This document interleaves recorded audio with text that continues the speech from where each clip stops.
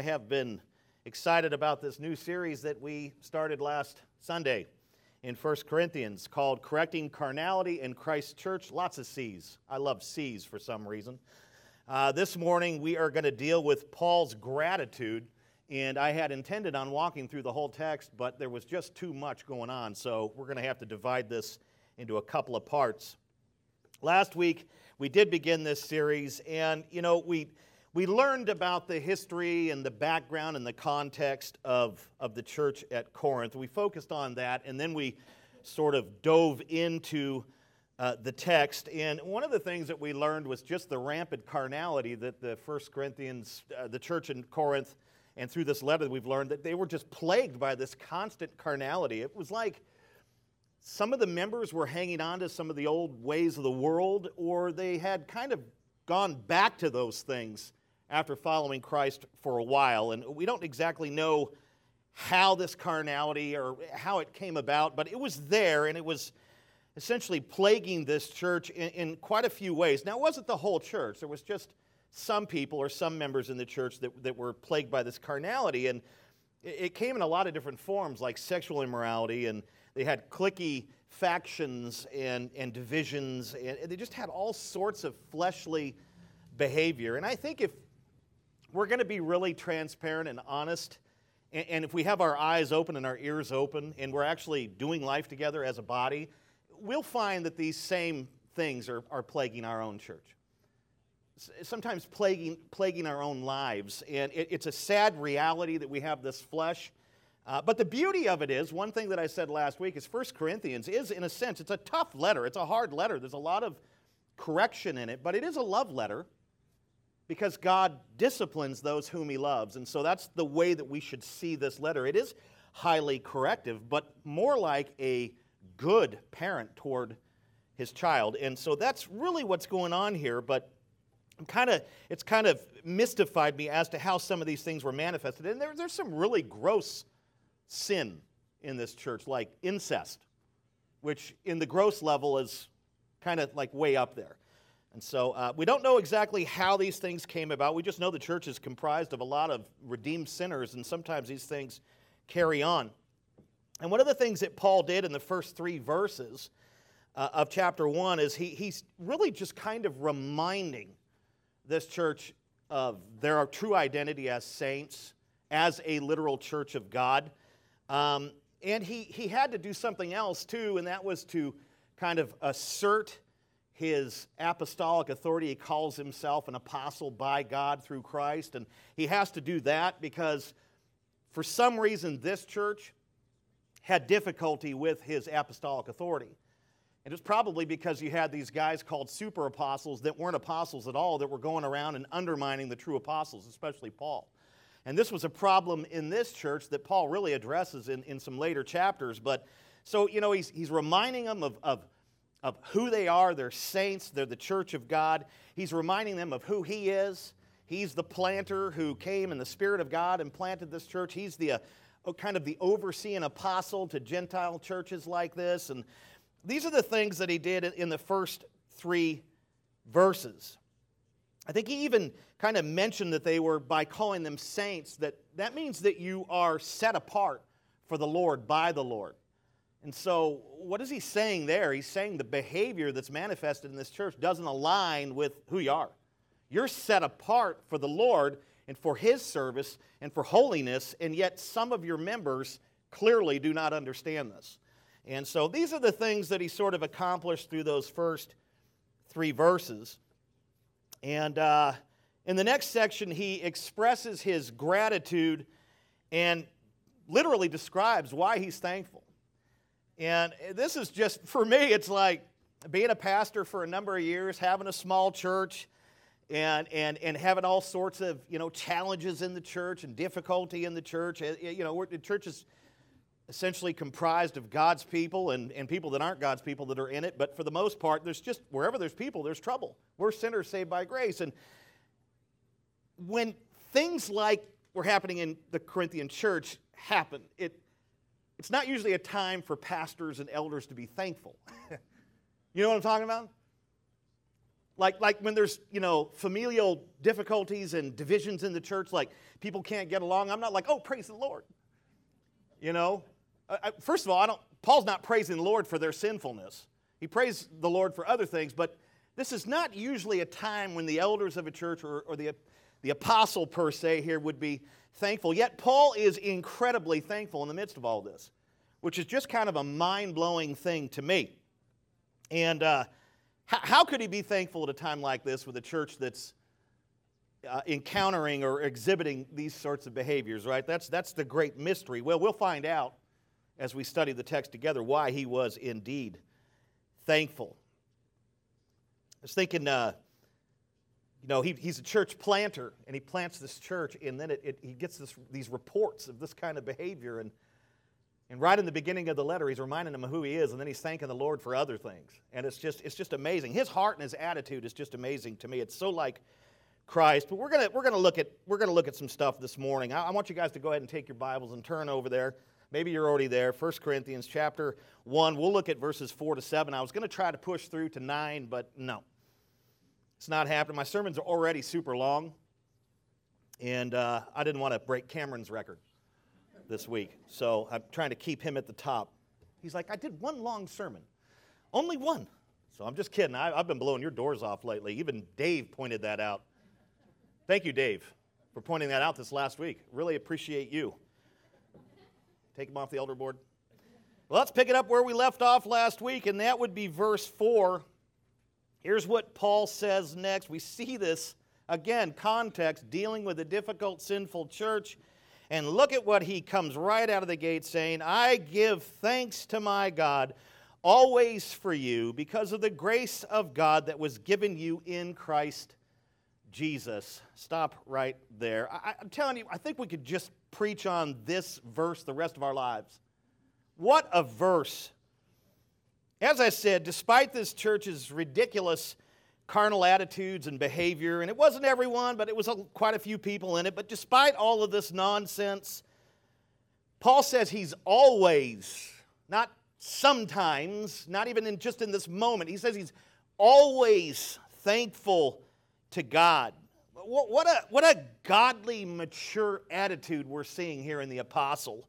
What an example for us. And this is not Paul's own doing. He was a church persecutor at one time. He was a Pharisee and a legalist and all these things. This is not his doing. This is the Spirit of God working in his heart, working in his life, and softening him, and molding him, and shaping him, and making him like Jesus.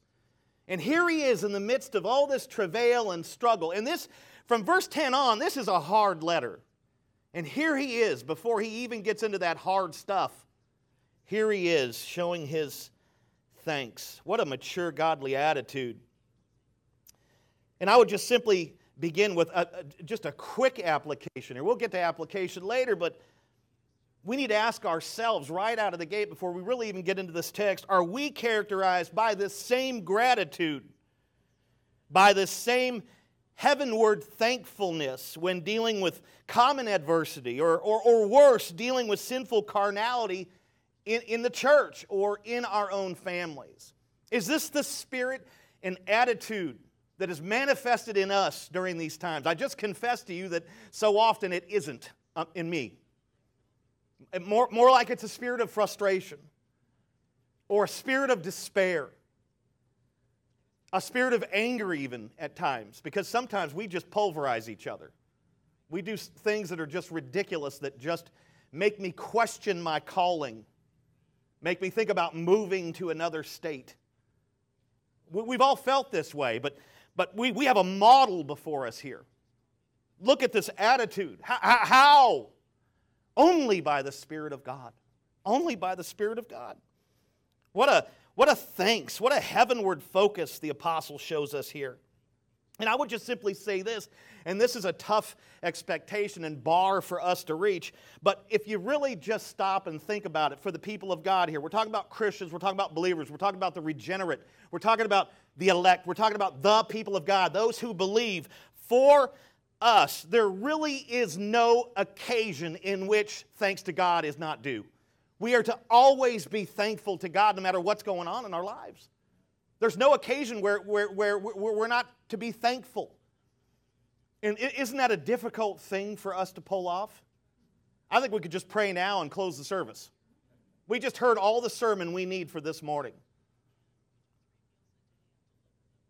We have an example that's being set for us, and I'm passionate about it because I don't pull it off sometimes. And I want to. Do you want to have this attitude and be marked by this thanks in all circumstances? I do, because that's the heart of Christ. How do we get there? Well, humility is the key, I think. Submission to Christ. Studying and reading His Word and coming to know Him better and more in a deeper, more profound way. That's the remedy. And these days it's sad because, Christians, they got to knock the dust off their Bible just to get into it.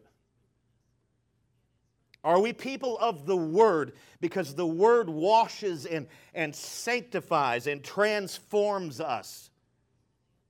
It's amazing that you can visit churches today and they claim to be people of the Word when they've got 1 hour of music and a 15-minute sermonette. You are not a person of the Word if your pastor preaches 15-minute sermonettes. I'm sorry. I don't mean to be rude, and I'm not boasting.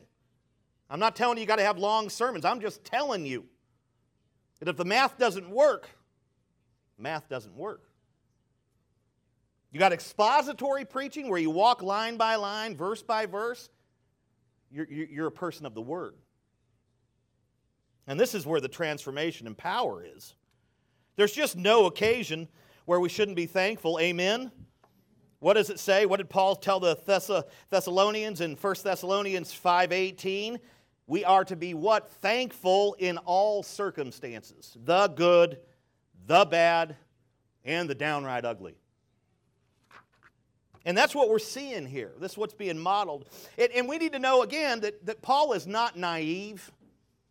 Paul's not out of touch. Paul's not out of tune like a nice guitar. He knows exactly what's going on in Corinth. Just start reading from verse 10 on, and he's got his finger on the pulse of this church. He's not oblivious to what's happening like some pastors are. They don't even know what's going on in their churches. And then something happens and they're sitting there going, I don't know what happened. How did that happen? Well, it'd been growing in your church for 10 years. And you just now noticed it? You shouldn't be on the elder board. He's not naive. He knows what's going on in this church. He had read the reports or heard the reports. Paul was deeply saddened and deeply troubled by the carnality swirling around in this body. It bothered him. It bothered him. He was also terribly saddened by the love lost toward him thanks to those super apostles who were slandering him and degrading his apostolic authority and these sorts of things and trying to undermine his teachings and saying, you don't need Paul. He was saddened by the love loss that he was experiencing because the church now was starting to say, do we really need this guy in our life? He's a heartbroken apostle here, but he's a thankful apostle. He's heartbroken, but he's thankful. He was thankful to God. And I love what Craig Blomberg, he's a commentator, a pastor and commentator. He said, surely the most striking feature of this Thanksgiving is how positive Paul can be about a church torn with strife and abusing its gifts. Man. In homily 2 on 1 Corinthians chapter 1, verse 4, John Chrysostom wrote this, and I love this statement. Such expressions, he's talking about Paul's thankfulness, such expressions belong to one who is retiring from all secular things and moving toward God, preferring God to all, and giving thanks continually for the grace given. Chrysostom just hit a grand slam. He knows what's going on here. He hits the nail on the head. This is the attitude of one who is essentially leaving the world behind to pursue God. This is the one who doesn't have his or her eyes fixed on the world and all that's going on around it. They don't have an earthly perspective. They have a heavenly perspective. They have their eyes fixed on Jesus. That's what he's saying. This is one whose preferences are changing from earthly to heavenly, who is moving away from the world, forsaking it, and moving toward God. It is he or she that is thankful in difficulty. Why? Because they are thankful for the grace given in the past, for the grace that is given in the present, and for the grace that they know will be given in the future. That's what they're thankful for. They're mostly thankful for grace, not temporal blessings and things that are fleeting that come and go, for grace. And that is exactly what Chrysostom was pointing to, and it is precisely what Paul points to in verse 4. What does it say? He was always thankful to God. Why? Because of the grace that was given them in Christ Jesus. Why was Paul thankful? Because God had given these men and women grace in Christ. That's why he's thankful in the midst of such sinful travail. That's why. What grace had been given to the Corinthian believers? Well, of course, prior to their conversions, they were given common grace. Everyone is given common grace, right? God causes the rain to fall on the just and the unjust, Matthew 5:45. The fact that unbelievers have food on their table, common grace or providential grace. Everyone receives this. They had received it. They had been the recipients of it. They had been the enjoyers of it. They had that common grace, just as a great many people, and essentially all people do today. And then at their conversion, they were given saving grace. This is vastly different from common or providence. It's way different than this. This is the grace that saves. This is the grace that brings eternal life. It is supplied by the Father, given in the Son, applied by the Spirit, and received by the sinner through faith alone. Ephesians 2:1-9. Why? So that no one may boast. So they had been given a general, common, providential grace prior to being saved. At the moment of their conversion or regeneration, they were given saving grace, or what I would like to call sovereign grace. And then in their present moment, they were given and receiving what I would call subsequent grace. Grace that follows salvation. And it was coming to them in the form of many blessings. In fact, all of the blessings of God that are in Christ, amen, right? That's what the text teaches. All of the blessings, all of the promises are in Christ. All of them are given by grace and grace alone. Unmerited favor. None of us earn or deserve any promises or any blessings from God. In fact, we deserve and we have earned the exact opposite, hell for all eternity. And yet, God, in His sovereign majesty and in His eternal love, gives grace and gives blessings. And that's essentially what we see in the text here. It is important to know that God is not a one-time grace giver. He gives subsequent, ongoing grace to His children. Grace for every year. Better yet, grace for every century. Grace for every decade. Grace for every year. Grace for every month. Grace for every week. Grace for every day, hour, minute, and second, and millisecond. Grace upon grace upon grace from this, our great sovereign God. He not only gives grace at every moment, He invites us to approach the throne of grace with boldness. Hebrews 4:16. Why? To receive grace in our time of need. Grace upon grace. In verses 5-9 of this very text, Paul illustrates the subsequent ongoing grace of God by describing many grace-given blessings this church had in Christ. This glorious reminder that he really begins his letter with here, it would hopefully soften their hearts before the apostle begins to issue those heavy imperatives, those heavy corrections beginning in verse 10, right? It's like he's tilling the soil with the grace of God before he begins to plant these heavy, heavy imperatives, these corrections. It's always wise to begin this way when you're dealing with a stubborn saint who's fallen into sin, to remind them of who they are in Christ and to remind them of what they have in Christ. You're tilling the soil, softening the heart, and then you can begin with your admonition. Then you can begin with your correction. And that is exactly what he's doing here. In fact, every epistle this incredible apostle wrote is written in the exact same way. He begins with indicatives, what God has done for us, and then at some point he transitions to imperatives, corrections. He never ever puts the imperatives before the indicatives because he does not want the people of God to be earners. He wants them to know that they are saved by grace and have these blessings, and then he issues the corrections. If you get them backwards, you end up with Pharisees. You get people thinking that they can earn the grace. Do all these things. If Ephesians was written in this form, do all these things, and then he talks about grace, what would you end up with? Earners.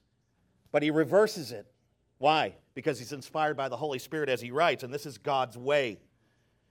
So we're going to look, we've got 9 blessings that are actually listed here. There's no way we can get to all of them. So we'll look at 1 through 4 today. And it's very practical. You just got to do a little mining to get this stuff out of here, but it's here. So let's begin with these grace-given blessings. I want it to be as practical, but also expository for you. And the first one that we see here is the blessing of abiding in Christ. This is the very first blessing that he presents. And we see this in verse 5. He puts it like this, that in every way you were enriched in him, in all speech and all knowledge. Stop there. Paul is essentially thankful for all this subsequent grace and blessings that were given. And here, he is essentially detailing or describing the graces that he's thankful for. And the very first one is this blessing of abiding in Christ. He was thankful to God for blessing these church members, this body of believers who were essentially abiding in Christ, or for their ability to do so. That's what he's thankful for. And he describes what happens when a Christian abides in Christ. They are enriched, he says. That you were enriched in Christ. See, when you abide and remain in Christ, you are enriched. In fact, I would just say that it is impossible to not be enriched as you abide in Christ. You can just get close to Christ and be enriched. But to abide in him and to remain in him by grace through faith, to be close to him relationally, by walking in his commands, by obeying his commands, by seeking him every day, hour, and moment, which is tough, but when you do this, unlimited enrichment. That's essentially what he's talking about here. Notice how he says that in every way you were enriched. Not just in one particular way, but in every way. One cannot abide in Christ and not be blessed with enrichment and a plethora of other divine blessings. It's just impossible. Jesus blesses and enriches the believer's life in every way. Because God's blessings are in Christ, 2 Corinthians chapter 1, verse 20, and of course Ephesians 1, 3 to 14, that text illustrates the spiritual blessings. Because all of this blessing and all of this promise is in Christ, when a person takes hold of Christ by faith, all that is in Christ is now theirs. Everything that is in Christ is theirs. Enrichment, endless blessings. They're all in Christ and they become ours. And yet, if a believer, and sometimes it's just a new believer, but if any type of believer at all, new, older, veteran, halfway down the road, halfway along the journey, whatever, if a believer tries to keep one hand, in a sense, on Jesus and the other hand on the world, kind of like one foot in Christ, one foot in the world, if they do this as some of the Corinthians were doing, then it will keep them from experiencing the way God intends for his people, experiencing the blessings, and it will hinder the enrichment. Really, this verse that we're all familiar with, I think kind of summarizes why. We cannot serve two masters. And I know in the context of that verse, he's talking about God and money.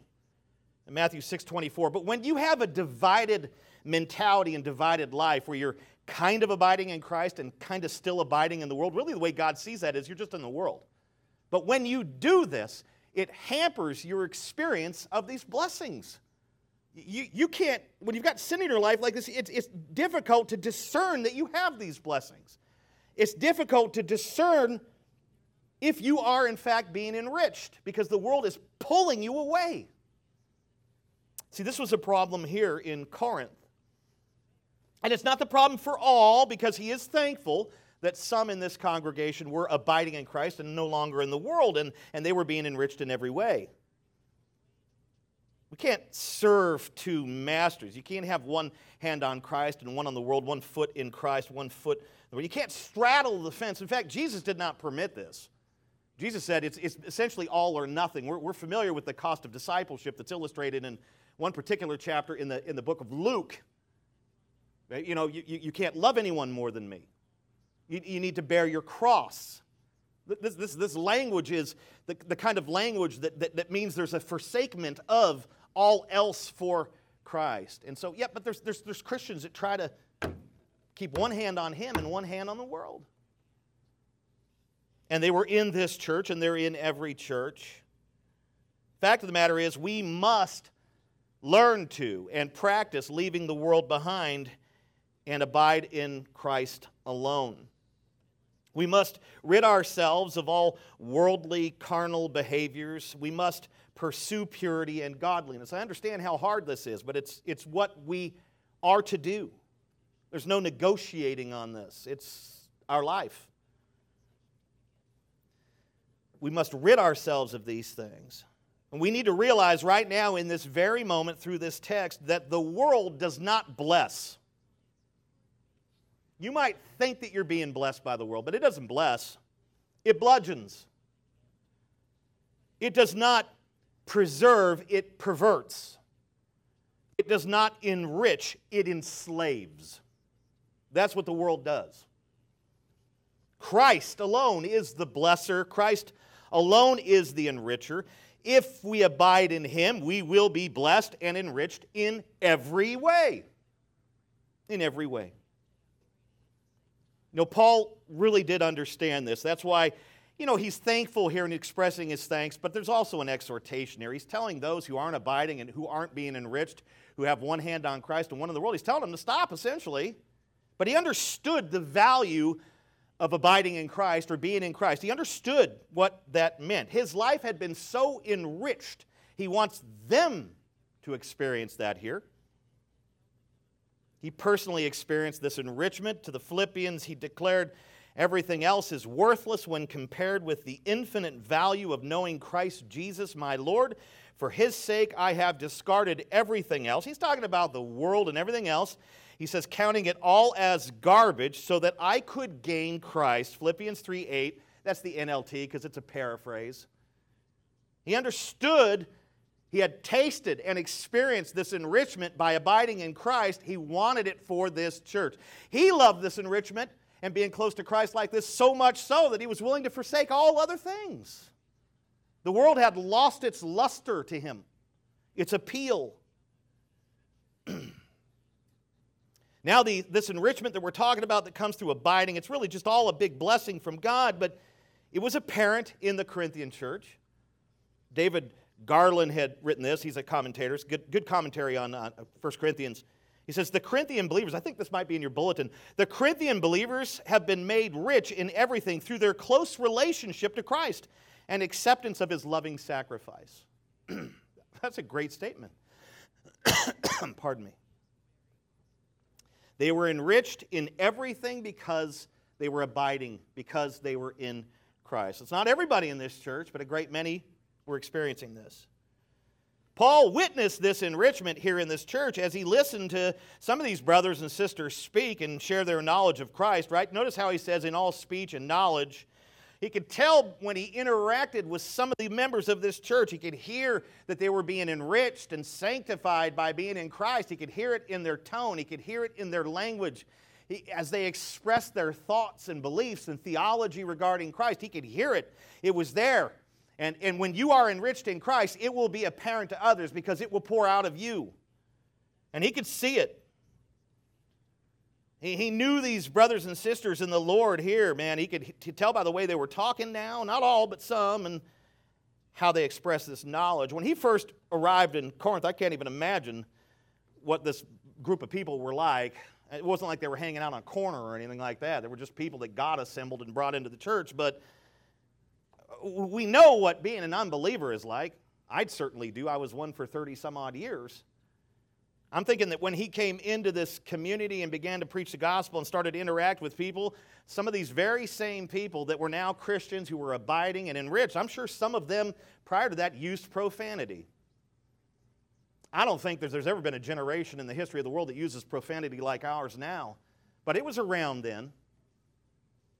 I'm sure that some of them had used quite a bit of profanity, but now because they've been enriched, they're now speaking praise. They probably used a mountain of expletives, right? But now they were speaking exultantly regarding Christ. They probably blasphemed. There's no doubt that they blasphemed, but now they're speaking boldly for Christ. That's the transformation. That's the sanctification by being in Christ. That is the enrichment. It comes out in our speech, in our thoughts, in our attitudes, in our behavior. Paul is thankful for this grace that was given to this church. He can see that with a great many in this congregation, that abiding in Christ had so blessed and enriched their lives, even to the point of it coming out in their speech, especially when they shared their knowledge of the gospel. But as I said, this was not true of every member. If it were, we wouldn't have this letter. Maybe it would just be a thanks letter and a praise instead of so much admonition. And we must understand, too, that Paul also mentions these enrichments, or the enrichments of speech and knowledge, because there were some not-so-faithful, carnal sort of believers and members of this church that were misusing speech and misusing knowledge and lording these things over others. But Paul was thankful to God for those who were abiding in Christ, those who were being enriched in speech and knowledge and a plethora of other ways. He expresses that thanks here. Let's move to the second blessing. Number 2, the blessing of gospel-centeredness. We see this in verse 6. He says, even as the testimony about Christ was confirmed among you. Paul was thankful to God for blessing the Corinthian church with a kind of a gospel-saturated, gospel-centered perspective in ministry. What does it mean to be gospel-centered? It means to keep the life, death, burial, and resurrection of Jesus Christ, which is the gospel, by the way, 1 Corinthians 15, keeping it at the center of your sermons, at the center of your ministry, at the center of your lives. That's what it means. And there were some brothers and sisters in this church who were doing this and doing it well. And that is what the testimony about Christ is there. You see that phrase? That is the gospel. The testimony about Christ is the gospel about Christ. It speaks to His work on behalf of spiritually dead sinners. Through His life, where He earns our righteousness. Through His death, where He pays for our sins. Through His burial, where He settles our accounts. Through His resurrection, where He brings justification for us and conquers death and Satan, sin, death, and hell. They kept that message, which is the only message of the church. It's not Black Lives Matter. It's not woke. It's not social justice. It is the gospel. We are learning from this seemingly sinful church that at least they could keep the gospel at the center of what they're doing, which churches today cannot do. They kept the testimony of Christ at the center. Not everyone there, but a great many. Calvin wrote, God set His seal to the truth of His gospel among the Corinthians. Boom. The gospel was confirmed among these brothers and sisters by the Holy Spirit, who regenerated them and gave them spiritual gifts. This is one way that you could tell that they were keeping the gospel at the center of things, because they had gospel-centered gifts they had received from the Spirit that they were using to serve one another, talks about that in the next one. It was confirmed among them by Paul, who was there to witness the literal birth of this church.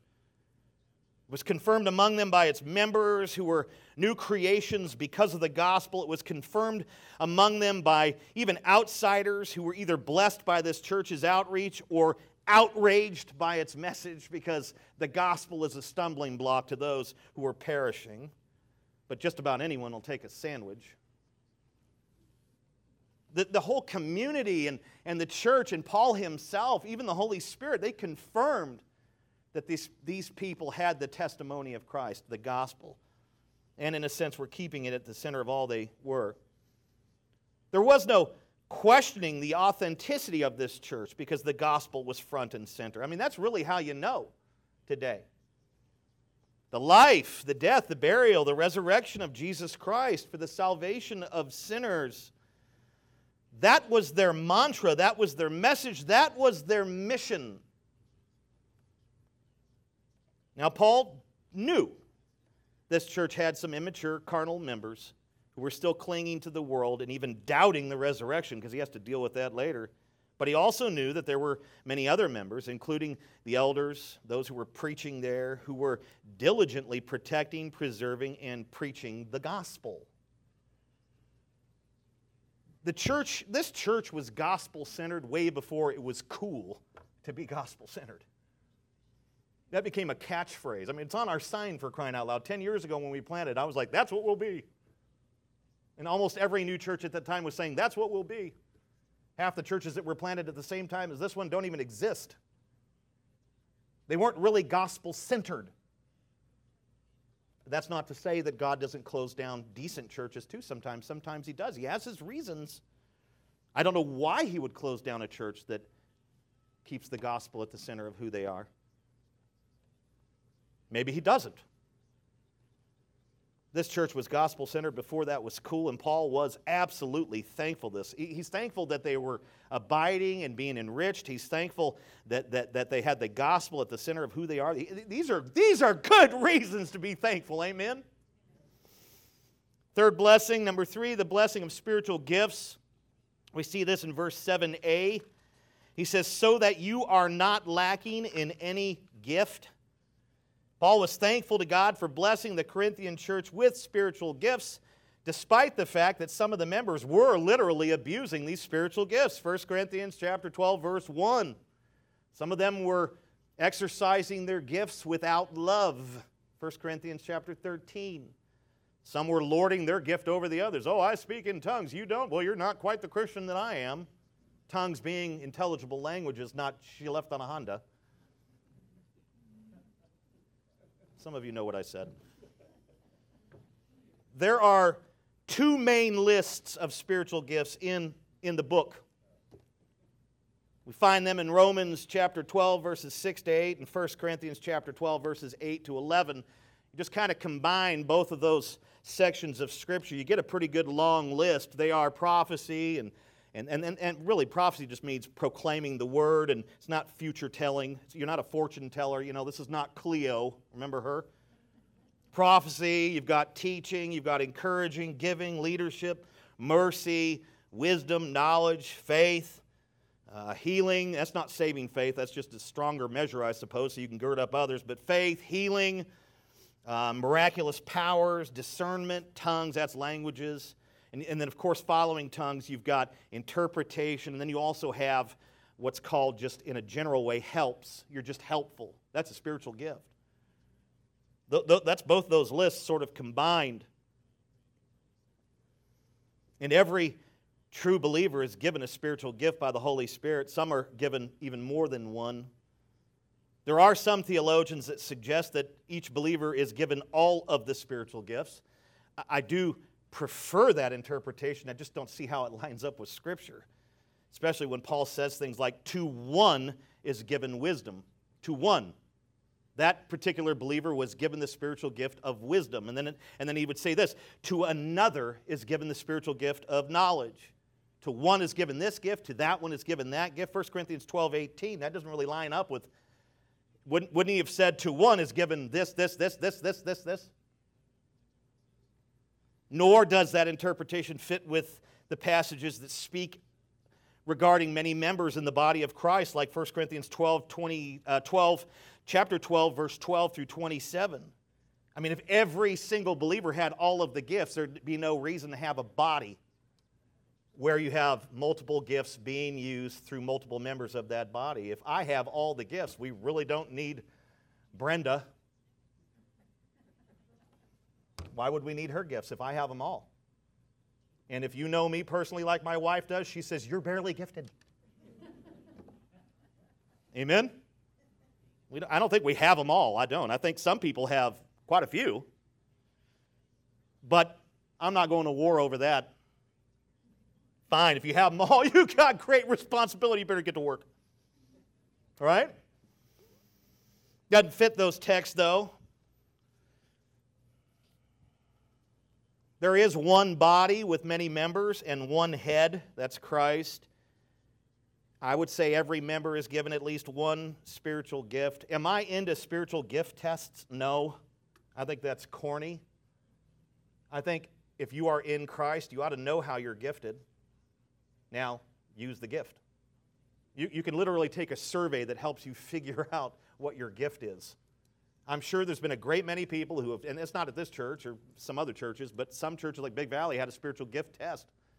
And then you would take the test, and then okay, this is my gift, and they'd plug you into a ministry, and then after about 2 months, you'd realize, I'm not gifted in the nursery. Amen? The test lied. It was a Scantron, I knew it. I was running out of time, so I just started marking C, C, C, C, right? I don't trust anything like that. You ought to know what your gift is. What are you good at? What are you inclined to do? What do you want to do that can build up the body? So we're not going to take time to talk about that.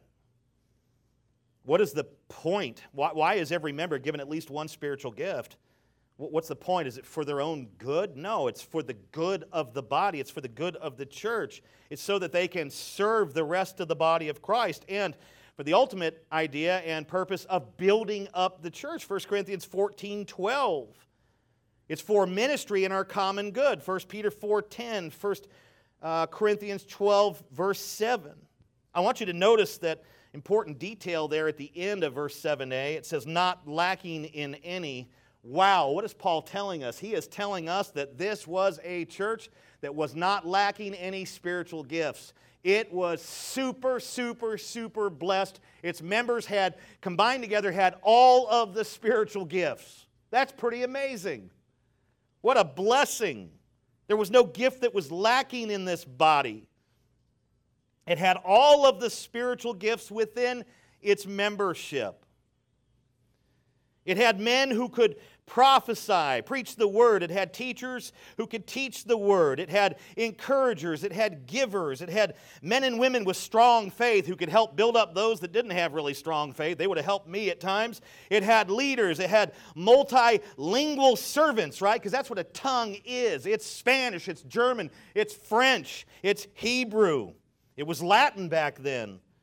Multilingual servants who spoke multiple languages, who could translate and help those where there was a language barrier. It had an army of helpers. It had people who could heal. And I'm thinking that if Paul's still around, the apostolic era is still going on, and I'm one of those that believes only apostles could do this, I think what is meant here through the healing is probably that they had medical talent.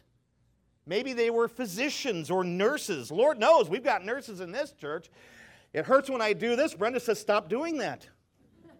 Oh, look, it went away. They had an army of helpers, people that could do just about everything. They had a Bruce. A man with the gift of mercy. Hallelujah. Amen? If it weren't for him, I'd be dead. They had everything. Well, it's only the Lord, Bruce, so you be careful with that. Don't start running crazy with that and asking for a raise to go from 0 pay to $1.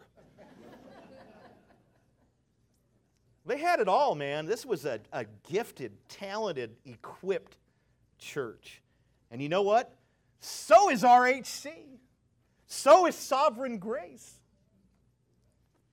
Man, what a blessing. Can you see why Paul is thankful? There's more to be thankful for than to be depressed over.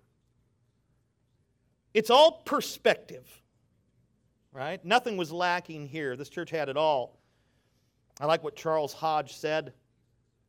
The Corinthians had not only the inward gifts of repentance, faith, and knowledge, but also those of miracles, of healing, of speaking in tongues, of prophecy, in rich abundance. No church was superior to them in these respects. Wow, what a blessed church. Paul, he knew. He wasn't ignorant. He wasn't naive. He knew this church had some immature carnal members who were still clinging to the world, but he also knew that it was blessed with every imaginable spiritual gift, and that its members did not hesitate to use them for the building up of the body. And Paul was, oh boy, was he thankful to God for this. Was he ever? Fourth and final blessing. Number 4, the blessing. And this might be my favorite. The blessing of a glorious future.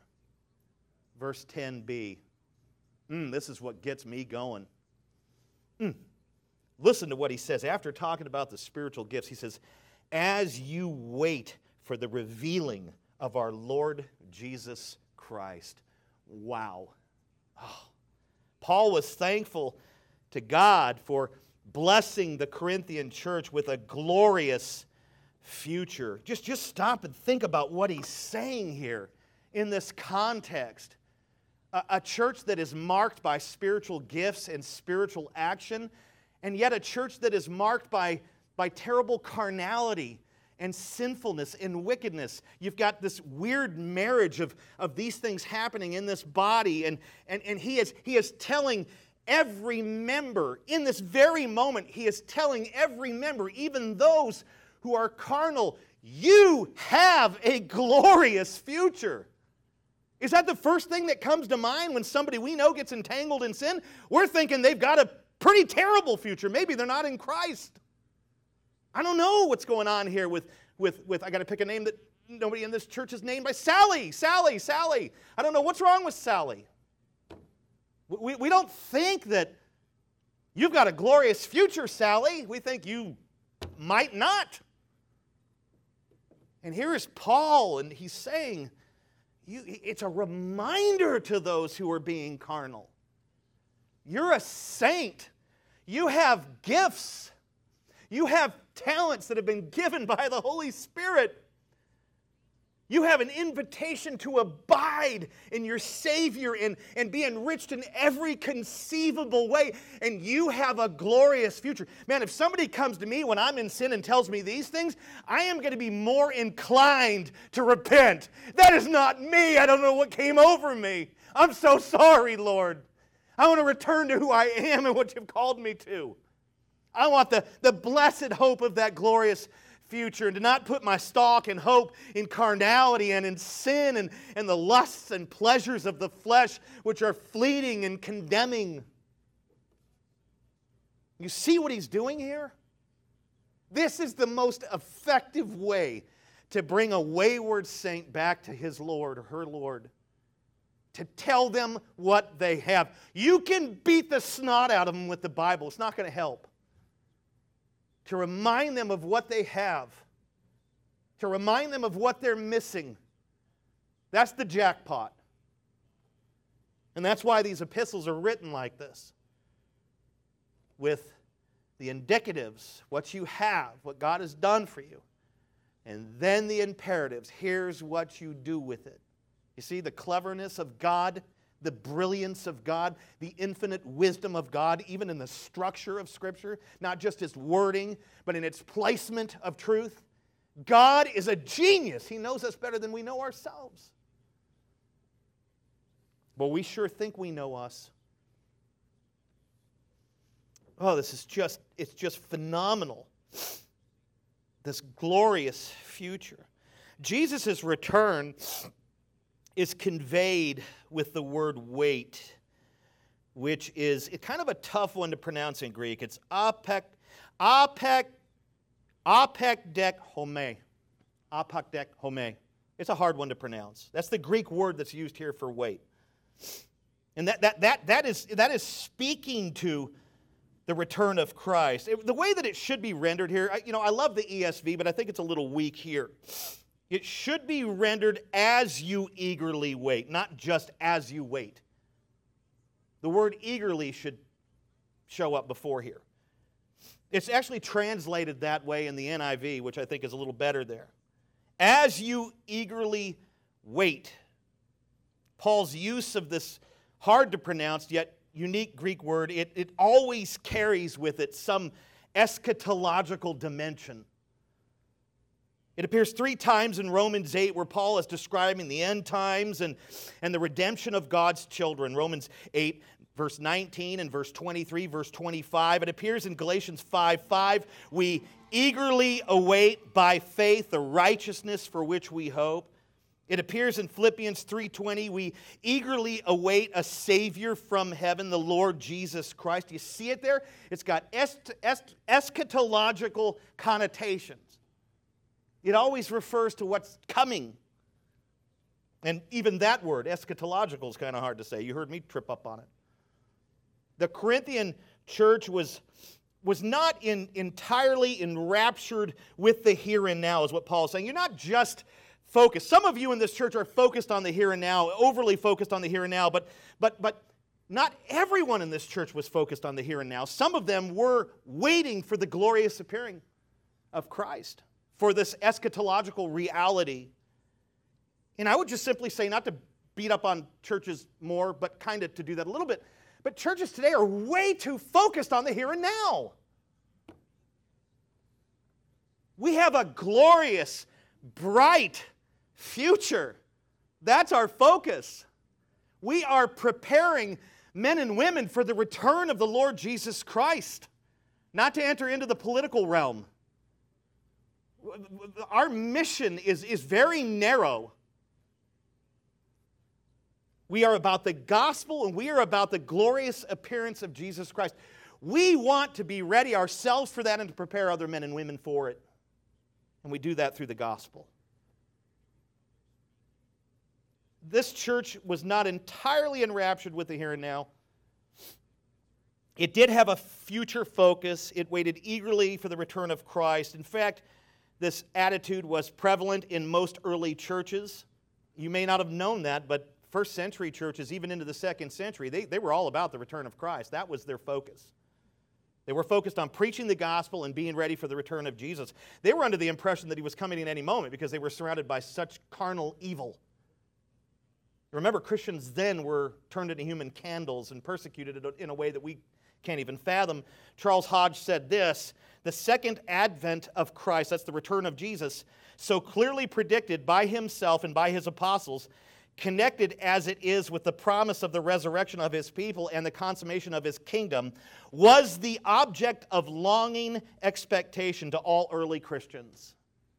Man, they just had a better perspective than we do because they were focused on the return of Christ rather than our social issues and political issues and all these other things that we're taking up the mantle for these days. I'm not telling you to be against abortion. Be against it with all your might. But I'm just saying there is a distraction in churches today. They're so focused on the here and now. We know that not every member of this church maintained a heavenward view. Some were still very much focused on the world. They were pleasure seekers who sought satisfaction in sexual immorality and gluttony. 1 Corinthians chapter 5, verses 1 to 2, and of course in chapter 11, verse 21a. There were dividers in this church, 1 Corinthians 3, 4. There were idolaters in this church, 1 Corinthians 10, verse 7. There were drunkards in this church, 1 Corinthians chapter 11, verse 21b. The church had its issues. It had its worldly people that were focused on the things of the world and engaging in the things of the flesh. It had this, just as every church does. One of the reasons why we don't realize these things are prevalent in churches today is because we don't take enough time to get to know anyone. And the minute you start rubbing elbows with people, getting to know them and eating out with them and dining with them and having them over and all that, you start to realize there are things in your church that you didn't think were there. And now you're met with a challenge to lovingly, lovingly, lovingly, lovingly correct. Because we want the best for our people, don't we? We just don't know it because we don't know anyone. And this is particularly hard in big churches. I was spiritually born in a big church and kind of raised in a big church and thought big church was the only way and realized I really didn't know anybody. And they didn't know anything about me. And early on in my faith, I was happy about that because I still had stuff in my life that did not belong there. To those who want to be carnal and somehow Christian at the same time, anonymity is an important thing. Not being known, hiding away in a big group. And that is not the life that Christ has called us to. It isn't. Praise God for small churches. Praise God for churches of 1, 2, 3, 4, 5, 6, 28 people. I don't know how many people are in here right now. I don't want to count them because then I'll get depressed. It's like, we only have 28 people. Oh, yeah. And then I start getting all fleshly and weird. I tell you, this church had its problems. It did. But it also had its gifts, and it had people who were abiding, and it had people that were using those gifts. It had great things too. And I'll tell you what, because it had all these troubles and difficulties, that didn't keep Paul from recognizing the godly behavior in some of the other members, right? Not everyone was like that group of carnal people. It didn't stop him from reminding the whole church, really in this letter, it's the entire church he's addressing here, even those who aren't tangled in these things. It didn't stop him from recognizing the good godly behavior. It didn't stop him from reminding the whole church of its identity and blessings in Christ. That's what he's been doing here. In verse 7a, he is essentially encouraging the faithful to stay ready for Jesus. Or 7b, I should say. He's encouraging the faithful to stay ready for Jesus. And he's also exhorting the not-so-faithful to get ready for Jesus through repentance. That's what he's doing here in this verse. God blessed the Corinthian church with a glorious future, the return of Christ. And ultimately, Paul was thankful for this blessing as well. Now we can get to our application and wrap up. God gave the Corinthian church subsequent grace in the form of many, many blessings.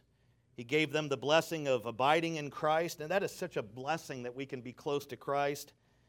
And that blessing enriched their lives. He gave them the blessing of a gospel-centered perspective, gospel-centered preaching, gospel-centered ministry and lifestyle. Not all, but a great many. He gave them the blessing of spiritual gifts so they could minister to one another and build each other up. He gave them the blessing of a glorious future, the return of Christ, the consummation of His kingdom. And I'm thankful because God is giving RHC subsequent grace in the exact same blessings. The Corinthian blessings are our blessings. They belong to every true church. They belong to every real Christian from here to Timbuktu and for all time, every generation. Paul's glorious, because that's what it is, his glorious reminder in this text is meant to encourage faithful Christians to keep abiding in Christ, to keep the gospel at the center of their lives and ministries, to keep exercising their spiritual gifts, to keep ready for the return of Christ, and to inspire thanksgiving. God has given us these amazing blessings and a million more in Christ. We should be incredibly thankful to Him at all times, since our struggle with carnality and sin will not change the blessings of, say, for instance, a glorious future. You see, my struggle with sin and my struggle with carnality at times, that doesn't cancel out my glorious future. It doesn't. And that's grace. That's grace. You see, in religion, when you get entangled in sin, you lose whatever it is that God granted. But because we are judged by Christ's perfect performance, I lose nothing. You lose nothing. And that inspires me to live for Christ. We should be just insanely thankful, no matter what is going on in our lives, no matter what is going on in our church, no matter what is going on in our city, state, nation, world, Southern Europe, It just really, in light of eternity, none of it really matters. We should be so thankful because ultimately our glorious future is fixed and foolproof because it is based entirely on Christ's perfect performance. Now, this glorious reminder is also meant to exhort, to correct the not-so-faithful, carnal type of believer who has one hand on Christ and the other on the world to do what? To repent and abide in Christ alone. To repent and put the gospel at the center of their life, at the center of all that they are, and to walk in it. To repent and use their spiritual gifts to build up the body of Christ, and to repent and be ready for their glorious future, the return of Jesus Christ. So it's meant to encourage those who are faithful and to exhort and rebuke in love those who haven't been. Don't we want to be walking in practical holiness when Jesus returns, not in carnality and sin? If He were to come today, would we be embarrassed or enamored with His beauty? Just think about that. If He were to come today, what would He find you to be doing? Looking at stuff on your computer? Do you want to be, if you were in Christ, do you want to be embarrassed when He returns? Quite frankly, He's with us now. We should be embarrassed now, not only when He returns, but just think about that. It's like being in your room doing something you ought not do, then the parent swings the door open and you go, whoa! Is that how you want to be found? It's not how I want to be found. I want to be enamored with His beauty and His glory. I want to be thankful in that moment that You are here, Lord, and You are ending my pain now. And the pain of millions of other believers, that You are going to bring justice now. Finally, now we'll see social justice. Now we'll see a kingdom that has no end and no presidents that fall off bikes or have straw hair. Isn't that what you want? How do you want to be found when He comes? Do you want to be enamored, or do you want to be embarrassed? Lord willing, we will look at the 5 remaining blessings and wrap up this section a week from today, Lord willing.